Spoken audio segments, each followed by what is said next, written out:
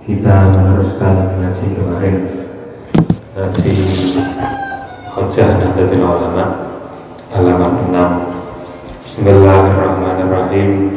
Adillatul maulidi utawi iki iku dalile maulid. Adillatul maulidi utawi iki iku dalile maulid. Minas sunnati saking hadis asyarifati kang mulya. Wa an Anasin lan den riwayatake saking sahabat Anas anna nabiyya sallallahu kanjeng Nabi sallallahu alaihi wasallam iku akka akekai sapa kanjeng Nabi iku akka akekai sapa kanjeng Nabi an nafsihi saking awak dhewe kanjeng Nabi an nafsihi saking awak dhewe kanjeng Nabi ba'dan nubuwati ing dalam sause den angkat dadi nabi. Jadi ini ada riwayat kanjeng Nabi pernah mengakekoi dirinya setelah masa-masa nubuwah. Ma'annahu saratane saat temene kelakuan ma'annahu saratane saat temene kelakuan iku qad waroda teman-teman tumeka iku qad waroda teman-teman tumeka anna jaddahu saat temene embahe kanjeng Nabi anna jaddahu saat temene embahe kanjeng Nabi Abdul Muthalib nyatane Abdul Muthalib akko iku akko ngake koi sapa jad iku akko ngake kaya sapa jadduhu anhu sangking kanjeng Nabi anhu sangking kanjeng Nabi fi sabi'in ing dalem dina kang kaping 7 fi sabi'in ing dalem dina kang kaping 7 wiladati sangking kelahirane kanjeng Nabi fi sabi'i wiladati ing dalem dina kang kaping 7 saking kelahirane kanjeng Nabi. Wal haqiqatu utawi haqiqah wal haqiqatu lan utawi kila haqiqah iku la tu'adu ora den wilang-wilang ora den baleni iku la tu'adu ora den baleni marratan saniyatan kelawan ambalan kang kaping pindho marratan saniyatan kelawan ambal kang kaping pindho fayah milu mongko apa zalika mengkono qaul apa zalika mengkono qaul ala annalladzi ing atase sak temene perkara ala annalladzi ing atase sak temene perkara fa'alahu kang agawe ing fa'alahu kang agawe ing sapa an-nabi kanjeng Nabi sallallahu alaihi wa alihi wasallam iku ilharun ngatonake nglahirake lisyukri krana syukur ala ijabihi ing atase den wujudake kanjeng Nabi ala ijadihi ing atase den wujudake kanjeng Nabi rahmatan krana dadi rahmatan krana dadi rahmat lil alamin maring alam kabeh lil alamin maring wong alam kabeh wa tasyri'un lan dadi sumbere agama wa tasyri'un lan dadi sumbere agama li ummatihi maring umat kanjeng Nabi sallallahu alaihi wasallam kama kana kaya oleh tinemu sapa kanjeng Nabi yusolli sholawat sapa kanjeng Nabi donga sapa kanjeng Nabi ala nafsihi ing atase awak dhewe kanjeng Nabi kadzalika kaya mengkono maf'al kadzalika kaya mengkono maf'al. Nah, jadi pertama dalil maulid itu dari sebuah hadis yang diriwayatkan dari sahabat Anas bahwasanya Kanjeng Nabi itu pernah mengakikahi dirinya. Kapan beliau mengakikahi dirinya? Yaitu setelah Nabi diangkat menjadi Nabi, setelah masa-masa nubuwah. Nah, padahal dulu ketika lahirnya Kanjeng Nabi juga sudah ada riwayat yang menerangkan bahwasannya Abdul Muthalib, kakeknya, itu sudah mengakikahi dirinya. Artinya sudah mengakikahi Kanjeng Nabi pada hari ke-7 dari kelahirannya. Nah, dari sini akikah itu kok tidak dihitung atau diulangi sebanyak 2 kali, itu tidak. Dari hadis ini, dari qaul ini bisa dipahami bahwasannya apa yang dilakukan oleh Kanjeng Nabi itu merupakan idharul lisyukri, mewujudkan rasa syukurnya Kanjeng Nabi. Syukur terhadap apa? Pertama, syukur terhadap telah dilahirkannya Nabi itu atau diwujudkannya Nabi itu ke alam dunia ini sebagai rahmat, nah, sebagai rahmat seluruh alam, dan juga sebagai rasa syukur bahwasanya Nabi itu menjadi sumber agama, sebagai tasyri'ul ummati. Nah, makanya Kanjeng Nabi juga melaksanakan atau menyelenggarakan akikah terhadap dirinya. Nah, aqwalul ulama fil maulid. Aqwalul ulama itu tali pira-pira dawuh ulama fil maulidi ing dalem nerangake maulid.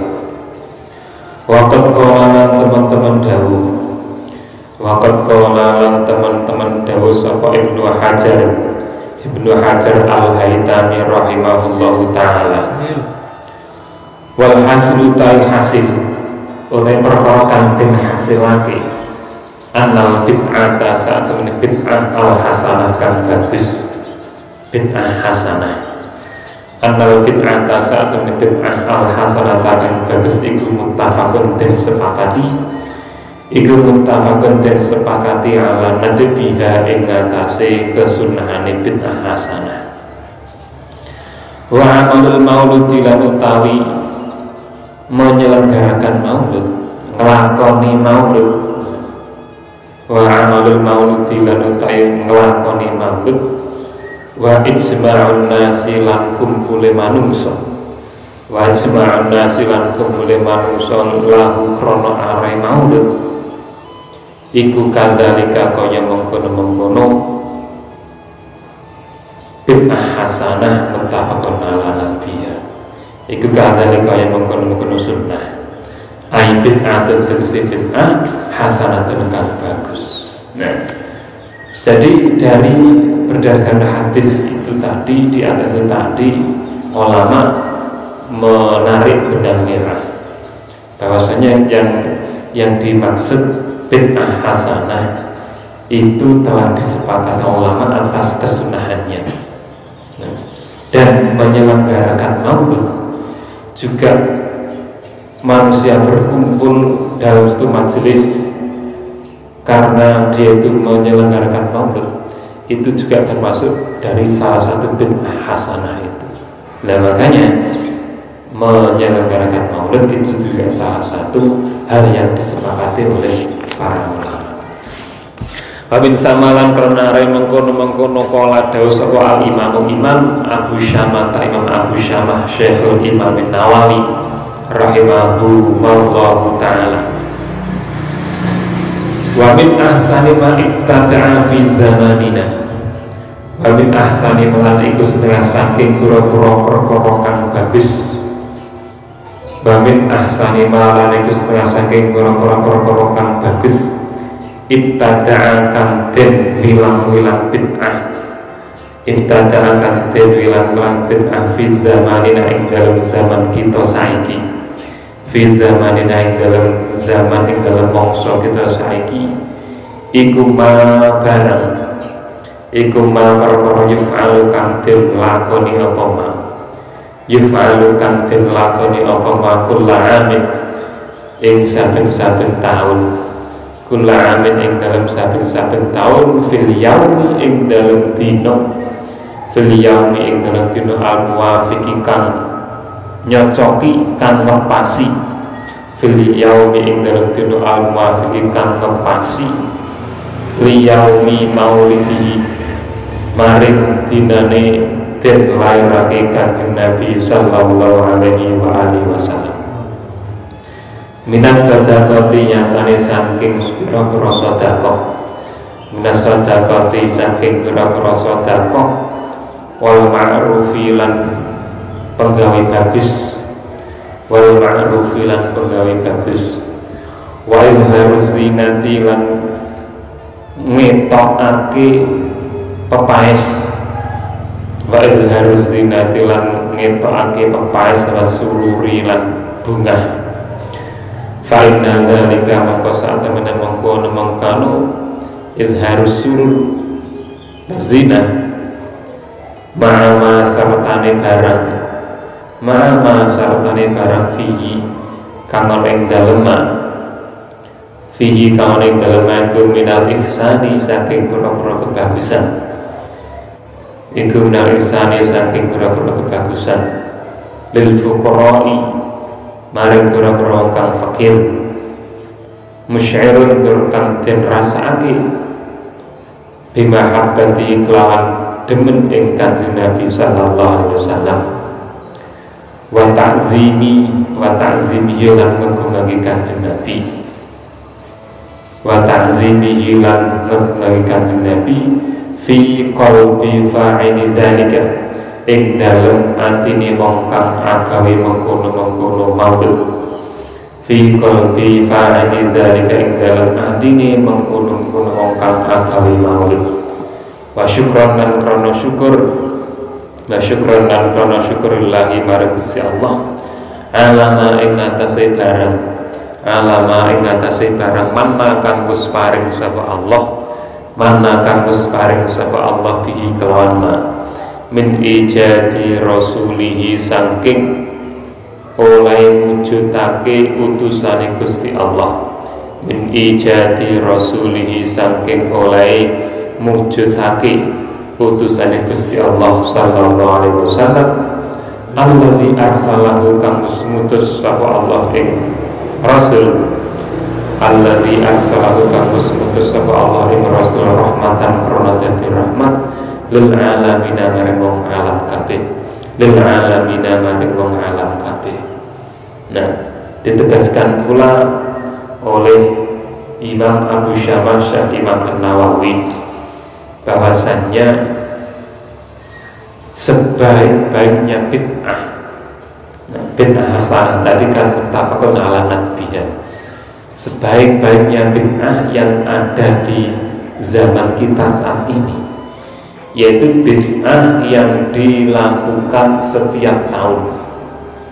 Bid'ah yang dilakukan setiap tahun yaitu setiap apa? Setiap peristiwa yang bertepatan dengan lahirnya Kanjeng Nabi.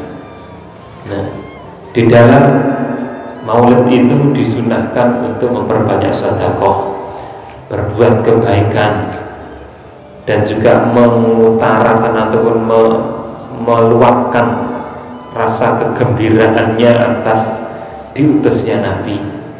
Nah, mengasihi dan membaiki atau memperbaiki kepada orang-orang fakir, karena hal-hal tersebut itu akan dirasakan langsung sebagai wujud mahabbahnya kepada Nabi. Hal itu sebagai wujud mahabbahnya kepada Nabi dan juga pengagungan atau penyanjungan terhadap Nabi, dan itu merupakan rasa syukur di dalam hatinya orang-orang yang menyelenggarakan maulid itu. Bukan hanya itu saja, itu syukur terhadap pemberian Allah, pemberian Allah yang sangat berharga, yaitu atas dilahirkannya Kanjeng Nabi dan diutuskannya Kanjeng Nabi di alam semesta ini sebagai rahmat bagi seluruh alam. Nah, makanya itu termasuk salah satu amaliyah kita yang merupakan bentuk atau salah satu wujud mahabbah kita kepada Rasulullah. Makanya disunahkan untuk membaca sholawat kepada Nabi, at-tibawi, dan juga bersedekah. Sedekah itu juga macam-macam. Ada sedekah makanan yang biasanya itu orang-orang bancaan, itu sedekah makanan dan lain sebagainya. Ini merupakan sebuah sarana saja, sarana sebagai wujud untuk meluapkan rasa syukur kita kepada Rasulullah atas diutuskannya oleh Allah di muka bumi ini. Bismillahirrahmanirrahim. Al-harakatu fit dzikri. Al-harakatu tawi iki ku nerangake obah gerakan, bergerak. Fit dzikri ing dalam zikir. Allahu tabaraka wa ta'ala, Allahu tabaraka kang maha luhur wa ta'ala lan maha agung sapa Allah. Iku khalaqa wis nyiptake sapa Allah. Al-arwaha ing pira-pira roh.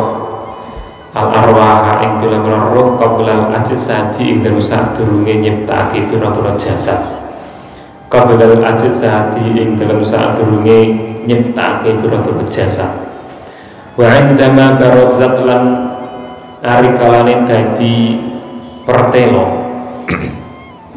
Wa indama barazat lan arikalane dadi pertelo apa al-ajsadu bira-bira jasad. Apa al-ajsadu bira-bira jasad ila alamil wujudi maring alam wujud. Ila alamil wujudi maring alam wujud. Udiat mangko den saleh. Udiat mengkotin salah apotil karruhu mengkono roh fiha ing dalam jasad. Allah telah menciptakan roh jauh sebelum menciptakan jasad. Jadi roh itu sudah berada duluan sebelum jasad kita itu wujud. Ketika sudah wujud, Allah baru meletakkan roh itu di jasad tersebut. Jasadnya si fulan, diambilkan rohnya fulan yang sudah diciptakan terlebih dahulu. Fulana rohnya telah diciptakan jauh sebelumnya. Ketika fulana sudah mempunyai jasad, baru diambil kemudian diletakkan di roh itu. Waruhu tawir ruh. Waruhu lanu tawir ruh min tabi'iha saking kebiasaan roh. Min tabi'iha saking kebiasaan roh as-samawu kang luhur atau kang agung. Wa ta'alilan kang luhur. An sifatil basyariyati saking pira-pira sifate kamanusan. An sifatil basyariyati saking pira-pira sifate kamanusan. Kebiasaan roh atau tabiatnya roh yang mendominasi sifatnya manusia, mendominasi sifat manusia. Baliya ke min murafiqatil malai saking pura-pura kang ngancani atau kang ngawal kang ngebai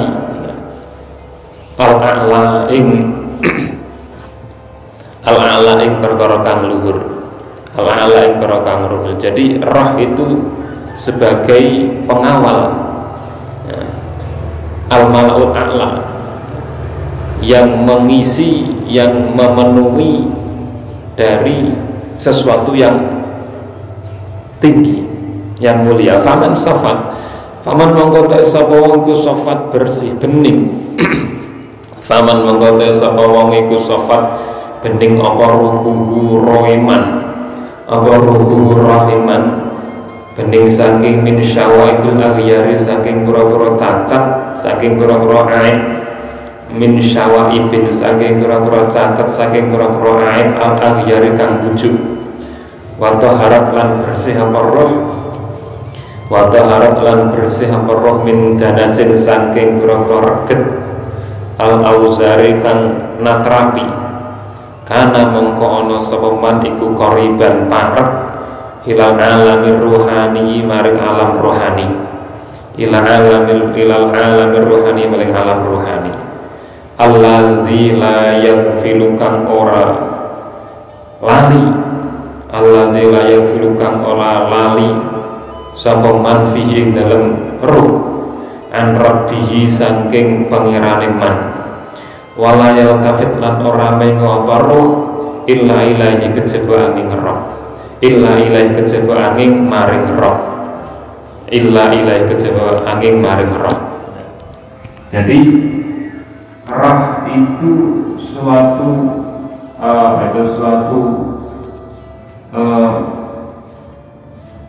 sifat basyariah yang mendominasi dalam diri manusia. Maka dari itu barang siapa yang rohnya itu bersih dari beberapa kekurangan, dari beberapa aib yang bisa membujuk atau bisa melalaikan manusia, dan rohnya itu bersih suci dari beberapa kotoran yang mengganggu atau kotoran yang membebani jiwa manusia, maka orang itu akan dekat kepada alam rohani, yang mana alam rohani itu adalah alam yang lembut, yang itu akan selalu ingat kepada Tuhannya, karena Allah itu pun juga bersifat rohani. Kalau kita jasa seperti ini kan bisa dilihat oleh sesamanya, tapi Allah kan bersifat rohaninya. Nah, yang bisa merasakan kehadiran, kekhusyuan, kehudurannya di sisi Allah Subhanahu wa taala itu roh kita. Makanya Nabi menerangkan wa'bud rabbaka ka'annaka yarah. Ka'annaka yarah. Fa lam takun tarfa annahu yaraka. Seolah-olah kita itu melihat, seolah-olah bukan kita melihat dengan mata kepala itu tidak, tapi seolah-olah yang bisa merasakan adalah rohaniah kita. Ketika sholatnya kita bisa melihat Allah itu ya rohaniah kita, seolah-olah dekat. Maka barang siapa yang rohnya itu suci, bersih dari hal-hal yang berupa maksiat dan sebagainya, nah itu akan bisa semakin mendekat kepada alam rohani dan tidak akan bisa berpaling kecuali hanya kepada Allah Subhanahu wa taala. Bahkan lantas sapa wong iku ingkasafat nutupi, iku ingkasafat ketutupan apa roh. Bahkan lantas sapa wong ingkasafat ketutupan apa roh al anwaro. Bahkan lantas sapa iku ingkasafat nutupi anwaro ruhahu ing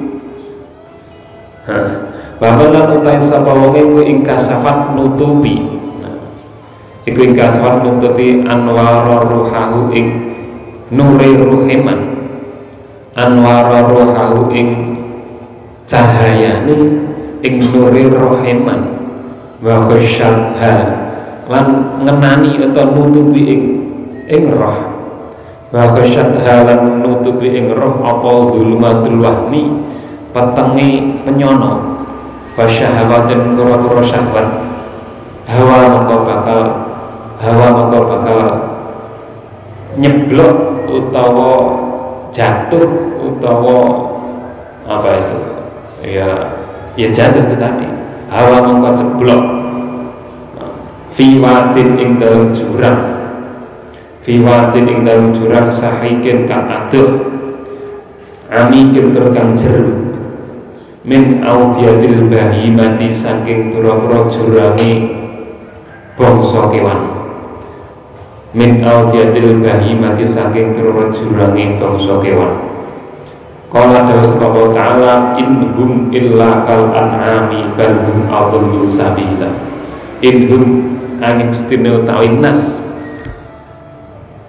illa kal an'ami ora ana utawi nas iku kejaba kaya pira-pira kewan, ila kal anami kejaba kaya pira-pira kewan, balung balik utawi nas iku adallu luwih sesat apane sabilan dalane. Sebaliknya, seseorang yang rohnya itu ditutupi atau ditunggangi oleh syahwat, oleh nafsu, dan oleh perangai yang jahat, maka rohnya seorang itu atau orang itu akan jatuh, akan tersungkur ke dalam jurang yang sangat jauh, fi wadin sahikin amikin, jurang yang terpencil, jurang yang jauh dari jurang-jurang kehinaan, jurang-jurang yang hewani.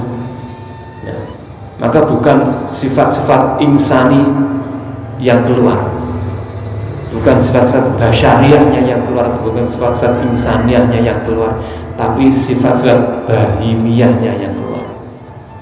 Dia akan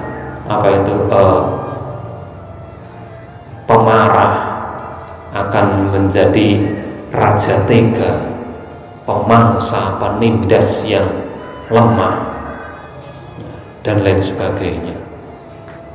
Balhum adalu sabila. Hewan itu kalau tidak hewan itu masih mending, walaupun dia itu nakal, dia itu buas, dia itu beringas. Kalau itu hewan halal bisa disembelih, bisa dimakan dagingnya. Lah kalau manusia sudah beringas, sudah penuh angkara murka, sudah sak karpe dewi, melebihi sifat-sifat binatang yang keluar dalam diri, naudzubillah, tidak bisa diapa-apakan. Iwais gak enak, diharapkan kebaikannya sudah tidak bisa. Nah, kalau mending itu hewan, misalkan sapi atau kambing ataupun itu ayam, kalau itu senakal-nakali ayam, seganas-ganasi ayam, disembelih jadi iwak. Nah, kalau manusia sak nakal-nakali manusia, sak bejat jadi manusia, masih lebih mulia binatang itu tadi. Itulah makanya dari itu jangan sampai kita, arwah kita atau ruh kita, jiwa kita itu dimenangkan atau ditunggangi oleh nafsu syahwat kita yang berada di dalam, menguasai dalam diri kita. Wahada dikit lagi ya. Wahada lan krana ikilah arai dawuh wa yuhada iku sababu tahrikil insani, iku sababu tahrikil insani, dadi sebabe obahe manungsa. Iku sababu tahrikin dadi sebabe ngobahake, iku sababu tahrikin dadi sebabe ngobahake sapa al insanu manungsa rasahu ing sirahe nas, rasahu ing sirahe manungsa halal zikri ing dalem nalikane zikir, wa tilawatil qur'ani lan nalikane maca Qur'an. Faka'anna ruhu kaya sak temene, faka'anna ruhu krono, faka'anna ruhu kaya sak temene ruh iku tashtaku bronto, iku tashtaku bronto ataupun rindu apa ruh ilal qurbi maring marek, ilal qurbi maring mareng nyedhep min hadrati rabbi saking ngarsane pangerane ruh. Ida samiat arikalane krungu apa ruh kalamahu ing kalami Allah, kalami Rabb, au ismahu utawa ing asmane Rabb. Fatakadu mongko memper, fatakadu mongko memper, mongko pantes talhaku nyambung apa ruh bi alamiha kelawan talhaku nyambung bi alamiha kelawan alami ruh, talhaku nyambung apa ruh bi alamiha kelawan alami ruh, wa ufuki ruh as-samawi kang bangsa langit, aruhani tur kang bangsa rohani, haitsul mala sekirane ngebak-ngebaya apa ruh al-a'la ing barang kang luhur. Wa tajarrada lan dadi mligi, wa tajarrada lan dadi jelas, wa tajarrada lan dadi jelas apa ruh min zulumatin saking pepeteng, min zulumati hadal jasadi saking petenge ikilah jasad.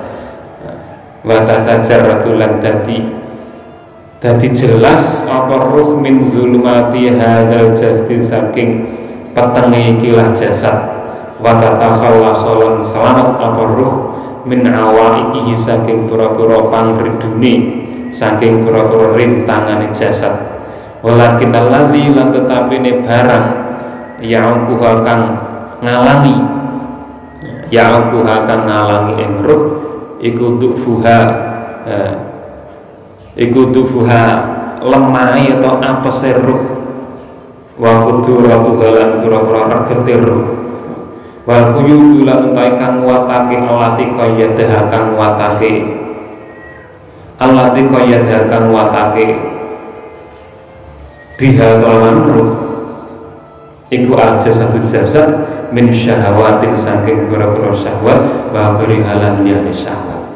Nah, dengan demikian bahwasanya roh itu adalah sesuatu yang esensi, yang sangat dekat dengan Tuhannya. Nah, yang sangat dekat dengan Tuhannya. Maka kenapa orang ketika zikir itu kok selalu manduk-manduk illallah la ilaha illallah la ilaha. Ketika baca Quran a'udzubillahi minasyaitonirrajim bismillahirrahmanirrahim selalu bergoyang-goyang gitu. Itu adalah sebuah bukti bahwasanya roh. Nah, roh itu adalah syaukun ila rabbih. Itu roh itu sedang berontak rindu terhadap Tuhannya. Ketika mendengar zikir, ketika mendengar bacaan Al-Quran, ketika mendengar asma Allah, roh yang suci itu berontak ingin mendekat kepada hadratillah, pada sisi Allah. Nah, karena apa? Yaitu tadi yang mendominasi manusia itu adalah roh itu. Beda kalau orang mati ketika didengarkan Al-Quran ya tidak akan geleng-geleng. Nah, kalau kita yang masih hidup kita itu masih ada rohnya, masih ada rohnya, dan yang menggerakkan itu juga roh kita. Nah, ketika zikir, ketika baca Quran, nah, tanpa disadari, nah, otomatis. Nah, ketika sholawat ya semuanya ya rohnya kita itu ketika menghayati itu ya, nah, itu akan rindu kepada Allah. Nah, sallu ala Nabi Muhammad. Wahi nama takraulan tatkalane maca wahi nama yakrau wahi nama yakraulan semangsane maca sapa abdu kawula Al-Qur'ana ing Qur'an aw yadhkuru tawa zikir sapa abdu Allah ya Gusti Allah tastamidu mongko narik mongko njupuk apa ruh min dalika saking mengkono arek qiraah wa zikri min dalika saking mengkono arek qiraah wa zikri tabaqatun ing pira-pira kemampuan atau kekuasaan fa'alatun kang bangsa fi'li kang bangsa penggawean wa taksibulan ngasilake kuwatan ing kuat wasafa'an lan kesucian atau kemurnaan atau kemurnian. Nah, kuwatan ing kekuatan wasafa'an lan kemurnian fatah tazu mongko guncang apa itu tadi tabaqatun fa'alah itu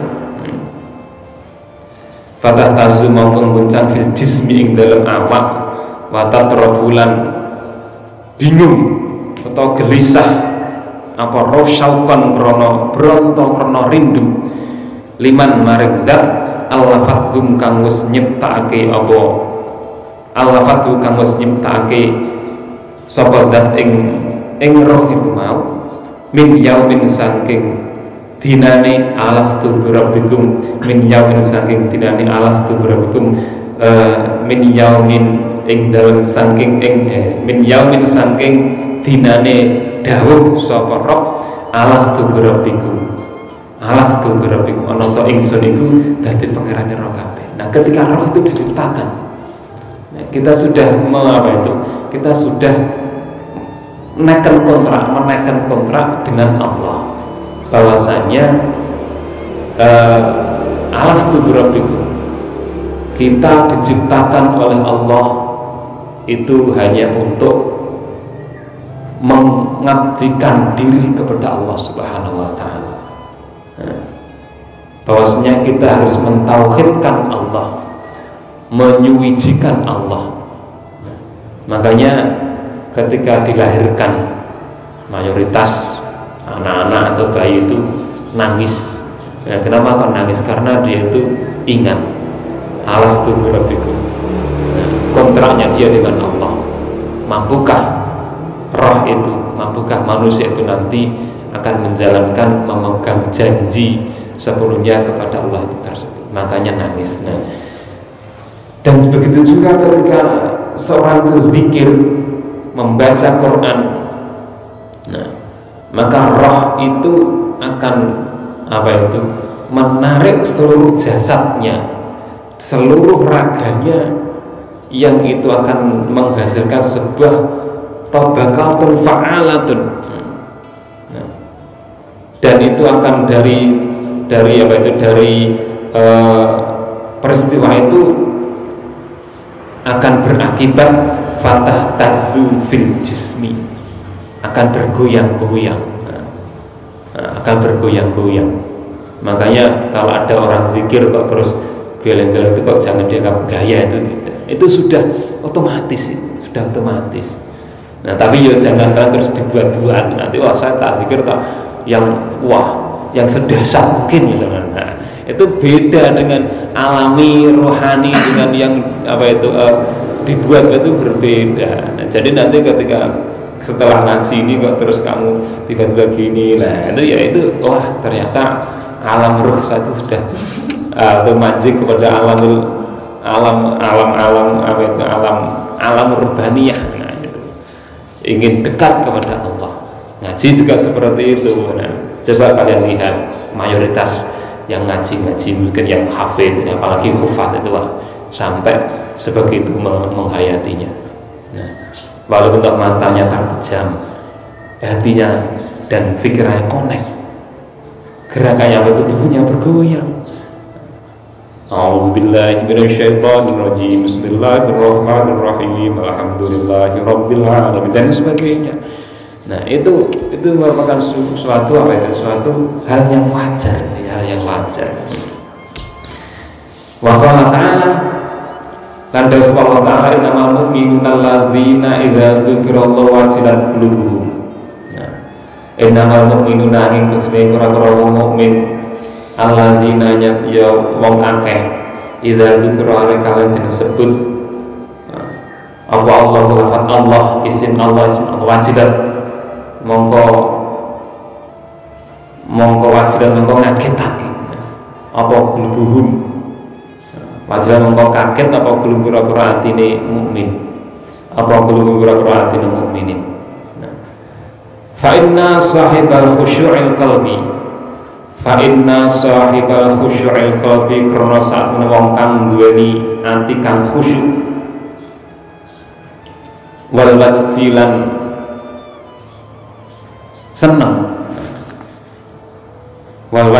seneng bi dzikrillahi ta'ala, kelawan zikir ing Allah Ta'ala. Qad yahibu terkadang ilang apa aqluhu akale sahibus syar'i, sahibul khusyu'il qalbi. Qad yahibu terkadang ilang apa aqluhu akale sahibul khusyu'il qalbi, an ihtiramin nasi saking mulyane manungsa, wa tibari ahli majlis lan milang-milang ing ahli majlis. Fayakumu mongko kadang ngadeg, wayamudu lan lungguh, wayaduru lan munyer, wayatawajadu lan den temoni, warubawanya sekutu lan terkadang ambruk ngalal ardi ing atase bumi, ala hasbi kuwati istidadihi, ing atase sekirane kekuatane cawis-cawise sahibul khusuk, letahamulil waridati krana nanggung perkara kang teka al ilahiyati kang bangsa pangeran alaihi ing atase sahibul khusyuk. Innamal mu'minuna alladzina idza dzukirallahu wajilat qulubuhum. Nah, ini sebuah ayat yang menerangkan bahwasanya orang-orang mukmin itu ketika mendengar, ya, ketika didengarkan atau mendengar ayat-ayat Allah, maka hatinya akan seperti terdetok. Wajilat qulubuhum. Hatinya itu bergetar. Nah, kenapa? Diterangkan bahwasanya sahibul khusyu'il qalbi, orang yang telah mempunyai hati yang khusyuk ketika zikir. Nah, dan senang untuk zikir, sudah manjing bener zikirnya. Tapi syaratnya jangan dibuat-buat ya. Nah, kalau dibuat-buat itu nanti malah salah. Atau kamu, saya tak aneh, saya kok enggak ambruk-ambruk gimana? Nah, itu tidak bisa itu. Nah, ini nanti kalau metode seperti ini bukan hanya di tataran syariat saja, itu nanti sudah akan meningkat lagi. Nah, yang penting kita zikir ya zikir sewajarnya saja. Tapi ini sudah meningkat agak lebih di atasnya lagi. Orang yang benar-benar khusyuk hatinya, kadang ketika zikir itu dia itu akan hilang akalnya. Maksudnya dia itu tidak merasakan orang-orang sekitarnya, an ihtiramun nasi. Dia itu dari dimuliakan manusia sudah enggak butuh dia. Dilihat orang juga tidak butuh. Akan dikatakan apa dari ahli majelis juga enggak butuh dia. Nah, makanya kadang orang ketika zikir itu sampai ujuk-ujuk berdiri, la ilaha illallah. Itu kadang ya tanpa disadari secara spontan.